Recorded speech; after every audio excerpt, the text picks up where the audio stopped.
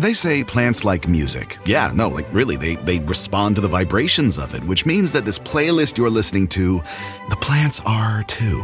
You know what else plants like? Organic soil from Miracle Grow. It's made with all the best stuff like wood fiber and compost. Plus, it's OMRI certified organic, which officially means it's made with superior ingredients. And when you give your plants the stuff that makes them happy, they won't judge you on your iffy playlist. Hear that, plants? So go ahead and give them Miracle Grow.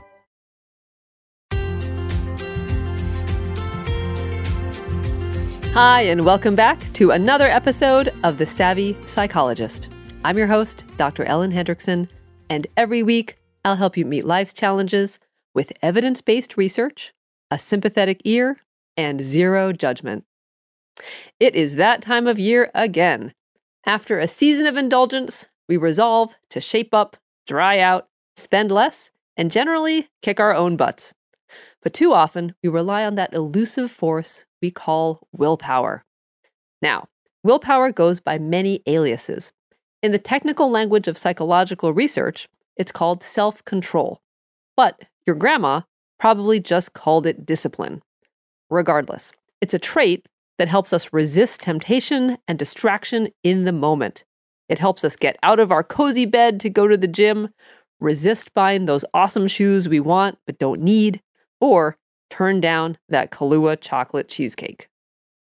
But many of us find ourselves helpless in the face of temptation. So many, in fact, that corporations and advertisers try to take advantage of us. Why else are checkout stands lined with impulse purchases? Why do commercials urge us to go ahead, indulge, you deserve it? In fact, in a 2011 survey from the American Psychological Association, 27% of Americans claimed their lack of willpower was the biggest barrier to healthier habit and lifestyle changes. Now, while willpower can be strengthened, much like a muscle, an alternative is to circumvent it altogether, or at least to conserve it for when it's most needed. So no matter the habit you're trying to change, rather than saying no whenever the devil on your shoulder whispers temptations into your ear, here are 7 tips to keep him from perching there in the first place. Tip number 1, choose your habit wisely. Tackle a habit that you genuinely want to change, not one you just think you should. In other words, pick a habit you'd change even if no one was watching.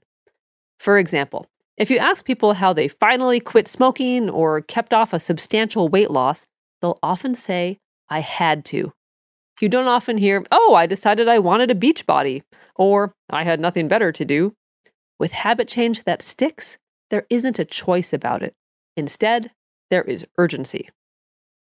Tip number 2, use intrinsic motivation. Forcing yourself to do something inherently means you don't want to do it. So instead, do something because you enjoy the activity itself. This tactic works best when you start a new habit for its own sake that also happens to be good for you. For example, join a kickball league because it's fun, but reap better fitness along the way.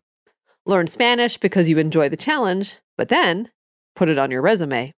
Learn to cook because it's satisfying and end up losing weight since you're skipping all that takeout. Tip number 3, automate. Find every possible way to set it and forget it. For example, for saving money, you could direct deposit a portion of your paycheck into a retirement or other untouchable account. For exercising, you can build it into your schedule, make an appointment to do it, or better yet, make an appointment with a friend or trainer to keep you accountable. Or set an alarm to signal bedtime to get more sleep.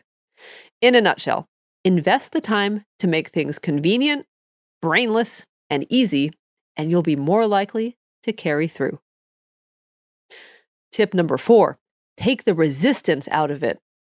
So this is another variation on the theme of automate. But with automation, you do something without having to think about it.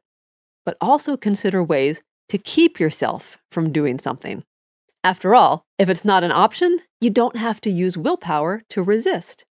So for example, to eat more healthily, the decision point should come way before you're standing in front of the fridge at midnight with a raging sweet tooth. Instead, the decision point should be at the grocery store when you walk on by that cookie dough ice cream. Or if you're trying to stop getting distracted online, not that I know anything about that, use an app that keeps you from watching The Voice when you're supposed to be working.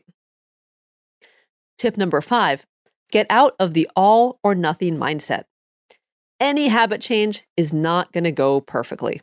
So when you slip up, and we all will, think shrug, not facepalm, and then get right back on track.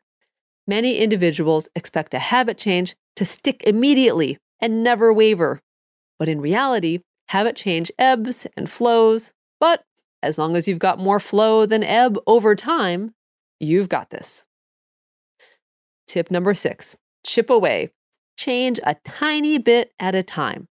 So here's how to tell if you've bitten off a small enough task. So think about what you're trying to accomplish. So let's pretend you're trying to lose some weight. So close your eyes, sit still, and think about your goal. Then pay attention to your reaction. So if you think, lose 25 pounds, and you feel a sinking feeling in the pit of your stomach, shrink the goal. If you think, okay, lose 15 pounds, and you immediately want onion dip, shrink the goal again. Then, if you think, lose 3 pounds, and you feel nothing, no resistance, no anticipatory deprivation, no sinking feeling of despair, you've found it. On your personal Richter scale, you want your changes barely to register. But don't stop there. Once you've achieved your tiny goal, tip number 7, set another tiny goal and do it again. Think tortoise, not hare. Fulfilling lots of small goals gives you more opportunities to celebrate and feel accomplished. It's good old-fashioned positive reinforcement. And reward yourself right after accomplishing your goal. A night out, a new sci-fi novel, or whatever tosses your salad. This New Year's, make your changes tiny, automatic, and necessary, and you can leave willpower behind. Far from having to white-knuckle it, you won't even notice you're making a change. Instead, you'll look back and realize you did it. Even Grandma would be proud.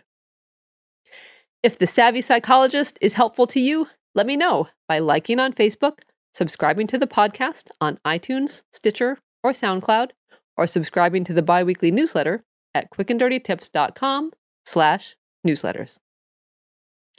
Thank you so much for listening. I'm Dr. Ellen Hendriksen. Next week, we'll cover the other side of willpower with 8 tips to improve your self-control. Of course, transcripts for this and every other episode are always available on quickanddirtytips.com/savvy-psychologist, and The Savvy Psychologist is strictly for informational purposes and doesn't substitute for mental health care from a licensed professional. Thank you again. I'll see you next week for a happier, healthier mind.